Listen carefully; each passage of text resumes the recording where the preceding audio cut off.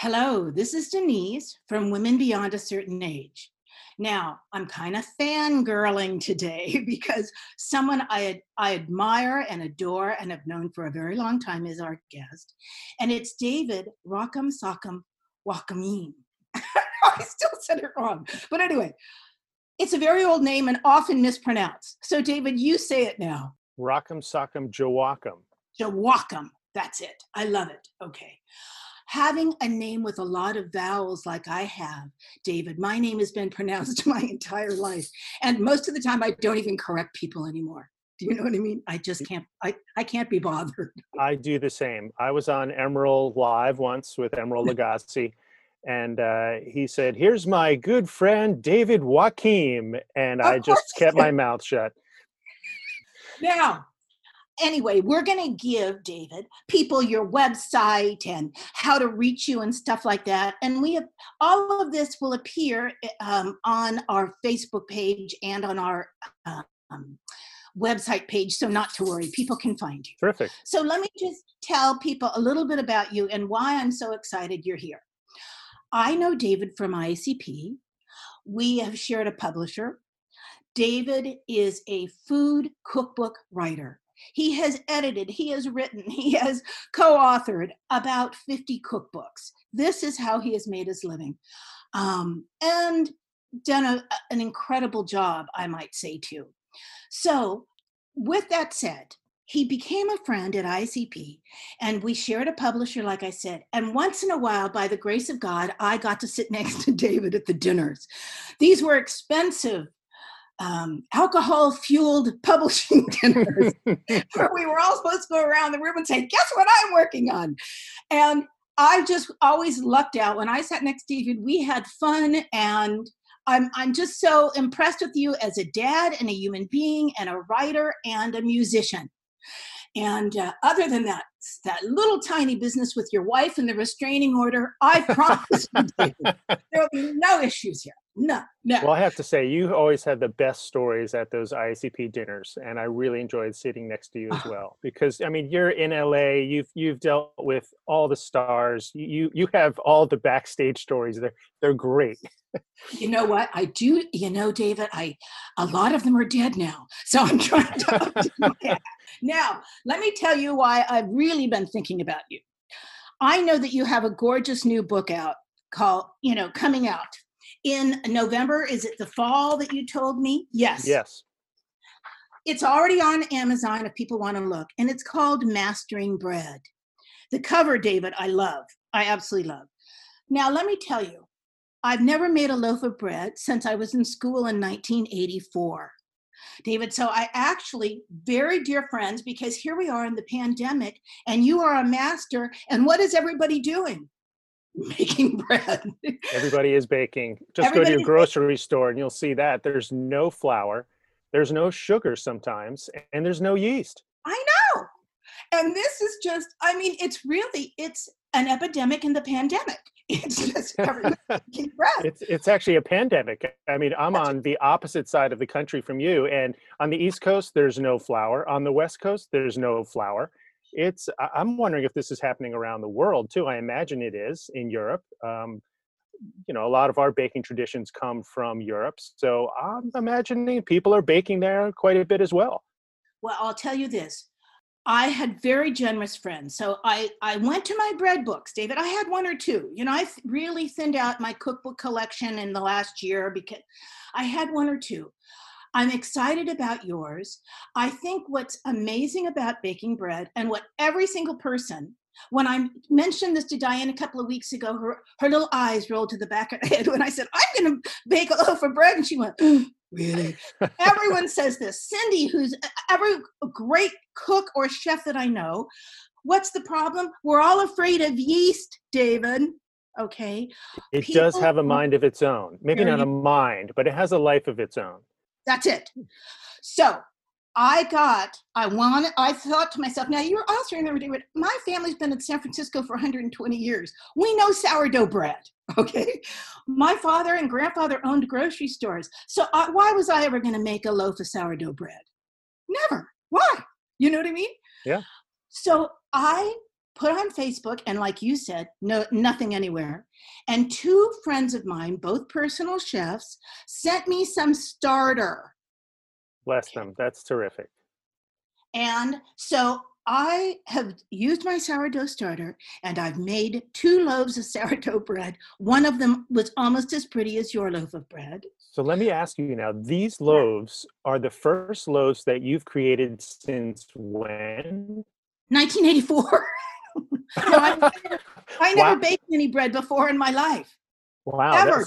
So they look pretty good. I saw those. Good job. Thank you. Because baking is not easy. When you're No. just starting it, or even if you're picking it back up again, it is it is like riding a bicycle in that it is a skill. There's a lot of muscle memory involved, the shaping, knowing, getting a sense of the dough. So it's not it's not as easy as following a recipe for making a white sauce.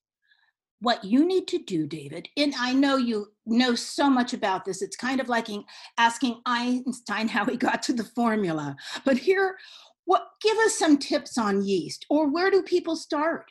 Where do people start? Well, I here's the started with my sourdough feeder because I could follow those directions. Yeah, I mean, yeast is confusing because there's so many traditions around the world and there are so many products available. So people get confused between instant yeast and bread machine yeast and rapid rise and active dry and different types of instant, osmotolerant, red label, gold label. And it's just very confusing. And then when you get to the sourdough, the natural yeasts, um, there are all sorts of terms for pre-ferments, which is just a portion of dough that you ferment before the main batch of dough. But there's levain and starter and chef Yeah. and mother, and there's all these different terms. So it's not you. That's what I would say to people. It is confusing. But what we try to do in the book is simplify the terms a bit, take away the fear factor. And you had asked me earlier, why are people baking so much? One thing that I think baking does is it forces you to focus. It is almost like meditation or yoga, more like yoga because you're using your body. You are in a relationship with the dough. And just think of the relationships you've been in. If you don't nurture them, they don't really work so well. you know, Oh, yes. Unlike, I mean, this goes for some cooking too. You can't just leave a roast in the oven and forget about it; it'll burn. But it's a little different with dough in that you are actually some of your bacteria, your microbiome, is affecting how the dough will taste, how it will rise. So you are actually in a symbiotic relationship with the dough, and we found some really interesting science on this about I'm getting hot with you talking like this. Oh, no, that's not right, is it? Now, listen, anything that's inappropriate, Cindy never edits out, just so you know. That's the good stuff, right? I mean, those are the juicy bits. But we found all this interesting science on things that are happening inside dough, and this is part of the fear factor. You can see what's happening when you roast a chicken. Hey, it was raw and now it's brown. But with dough, when it's fermenting in particular, there's all this stuff going on inside, and the only sign you get is that before it was flat and now it's bigger. But there's all this other stuff that is going on. The yeast is actually feeding on the flour. It is giving off carbon dioxide gas, creating these bubbles. It is giving off alcohol. This is part of what makes it taste sour or bitter. There are all these flavor compounds created in the fermentation process, and there are two fermentation processes going on. The yeast is fermenting the dough, but there's also bacterial fermentation going on.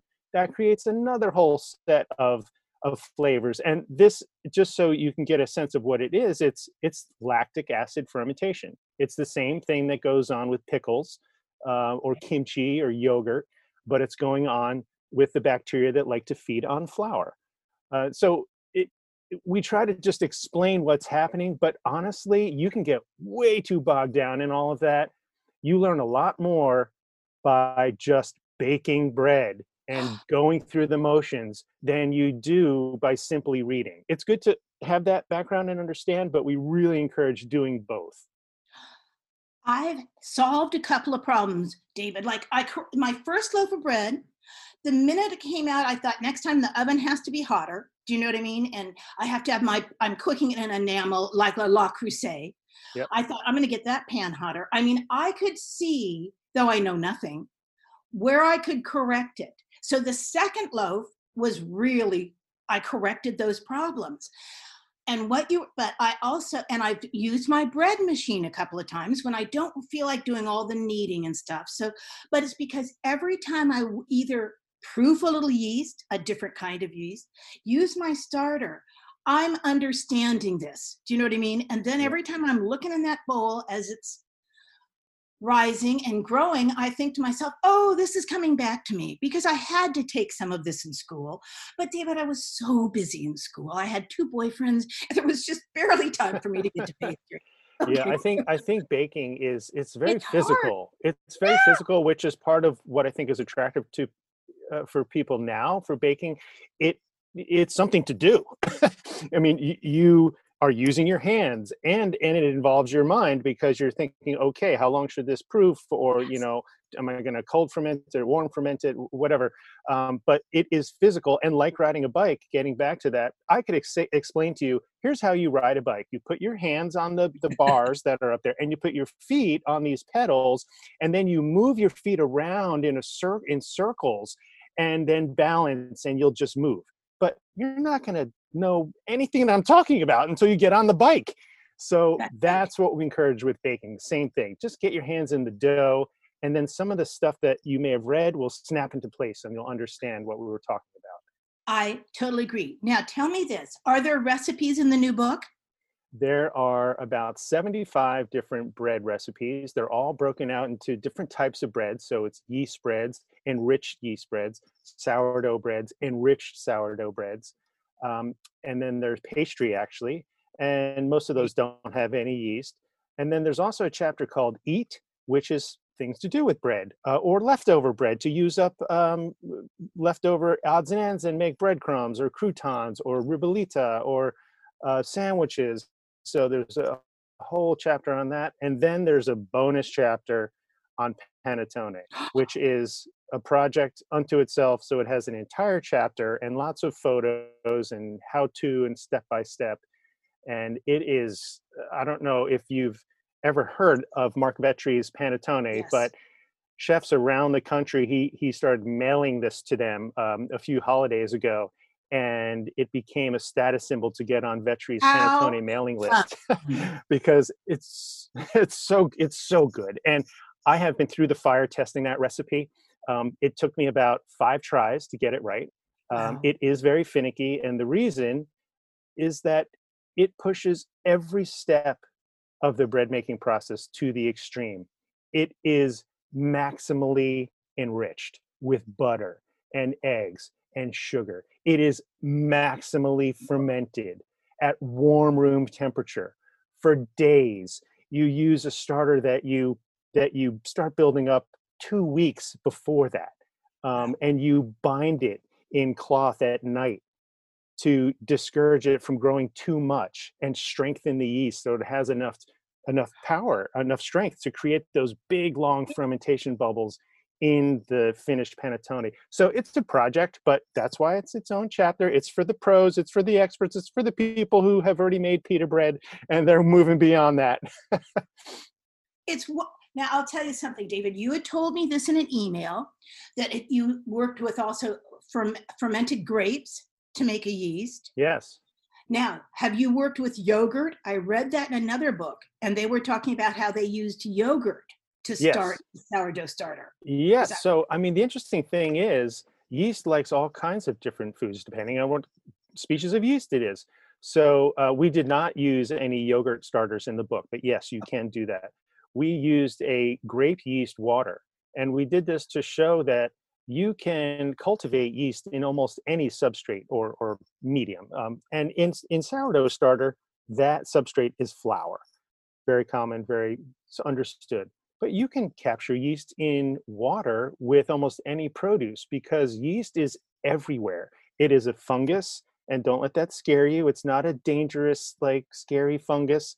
it is a fungus that we have been able to work with to create this amazing, nutritious food that has fueled civilizations for millennia. Um, It's and you can capture it with almost any produce, but we use grapes, and you can also use plums. And you know that white film that you see, that powdery white film you see on blueberries or grapes, yes, or yes. that's an indication that there's yeast there. You will be able to take this produce, put it in water for a couple of days, and then refresh it just like you would with a flour starter by adding fresh grapes and fresh water and saving a little bit of the already fermented water that you have. And then you do that just like you would with a regular starter for a few days.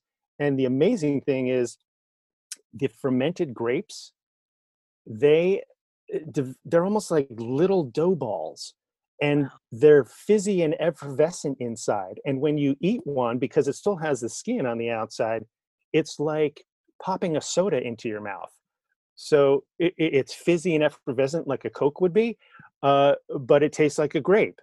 It's amazing, and it has the CO2. The it has the carbon dioxide. I mean, it's just a cool experience. So what we did in the book was we used that water as the leavening agent for scacciata, which is an Italian flatbread similar to focaccia.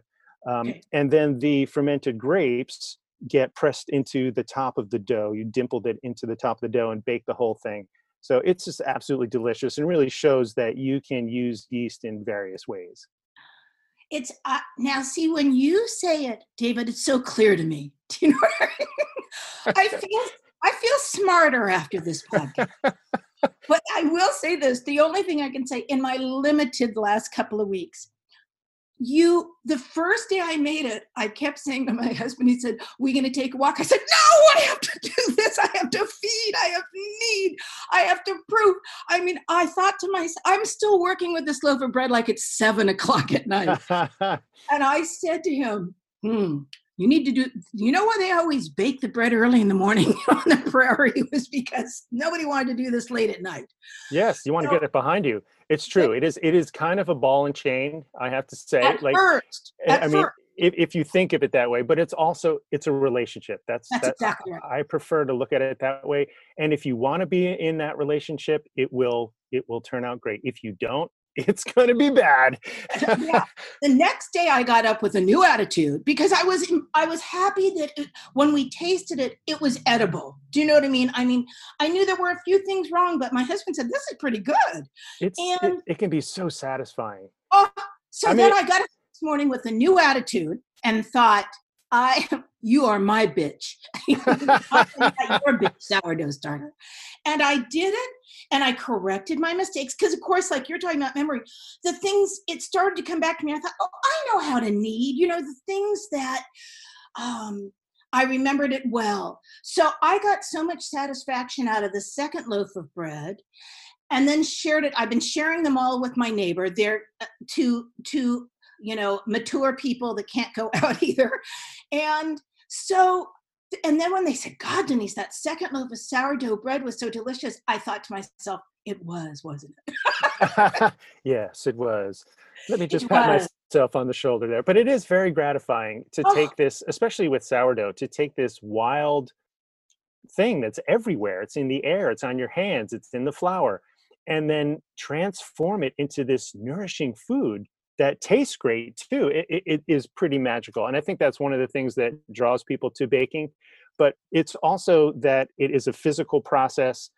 It's that you start with nothing and you end up with something. that's So right. it's really it's a very different kind of food preparation than Yes, cooking, I would say. yes, And you can have a relationship with the roasts. I don't want to say you can't, but it is different. There's yes. there's a little there's a little something else going on there. For our listeners, David wrote a book with Robert Rose Publishing called Food Substitutions, and has graciously agreed to send us a copy. And then we'll have a drawing, David, so that somebody can get it. If there was ever a time that people need a book on food substitutions, it's now.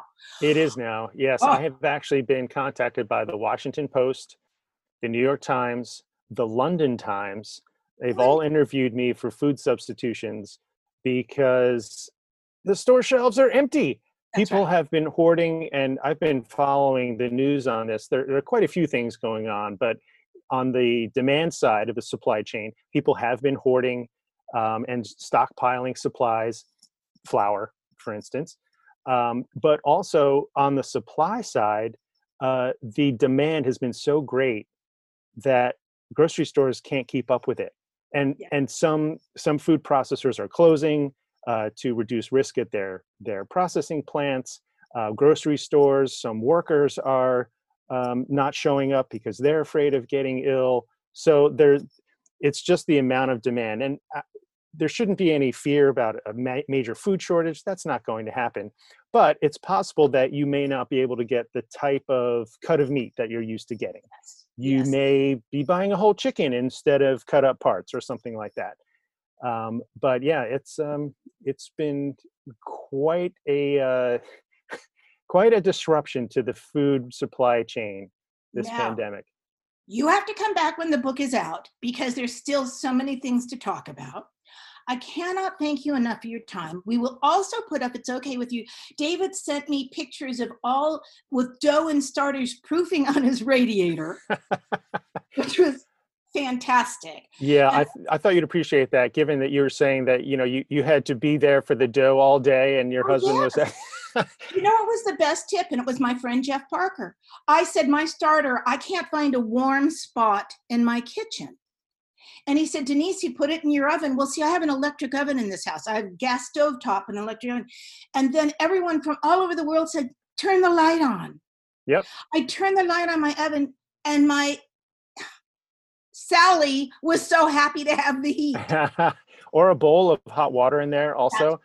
My Any kind. husband was trying to be a smart ass and told me to do that. You know he didn't think that up. Someone told him on Facebook. You know that. Now listen to me. This is only the thing, and then we're closing. This is what I want to thank you again. There is so much confusion. Why aren't you? I have seen the worst food videos on Facebook I've ever seen. People that should not be doing them. We'll put it together. We should do a Zoom class. Oh, I appreciate that. You just doing the simplest thing, starting with a sourdough starter. Well, you just nailed it. I don't want to just prop up an iPhone on my kitchen countertop. I don't want to make a poorly produced video series. If I'm going to make one, I want to do it right and get a good camera and have someone produce it, and maybe even think about a script and editing and hello, you think? Yeah. I see some of these, and everybody, this is the part that cracks me up. And then thank you again, Dave. When people said, well, what do you want to see? I think you're supposed to know what you're teaching. We're not supposed to teach. Right. Tell you what to teach. Right. You're supposed to know.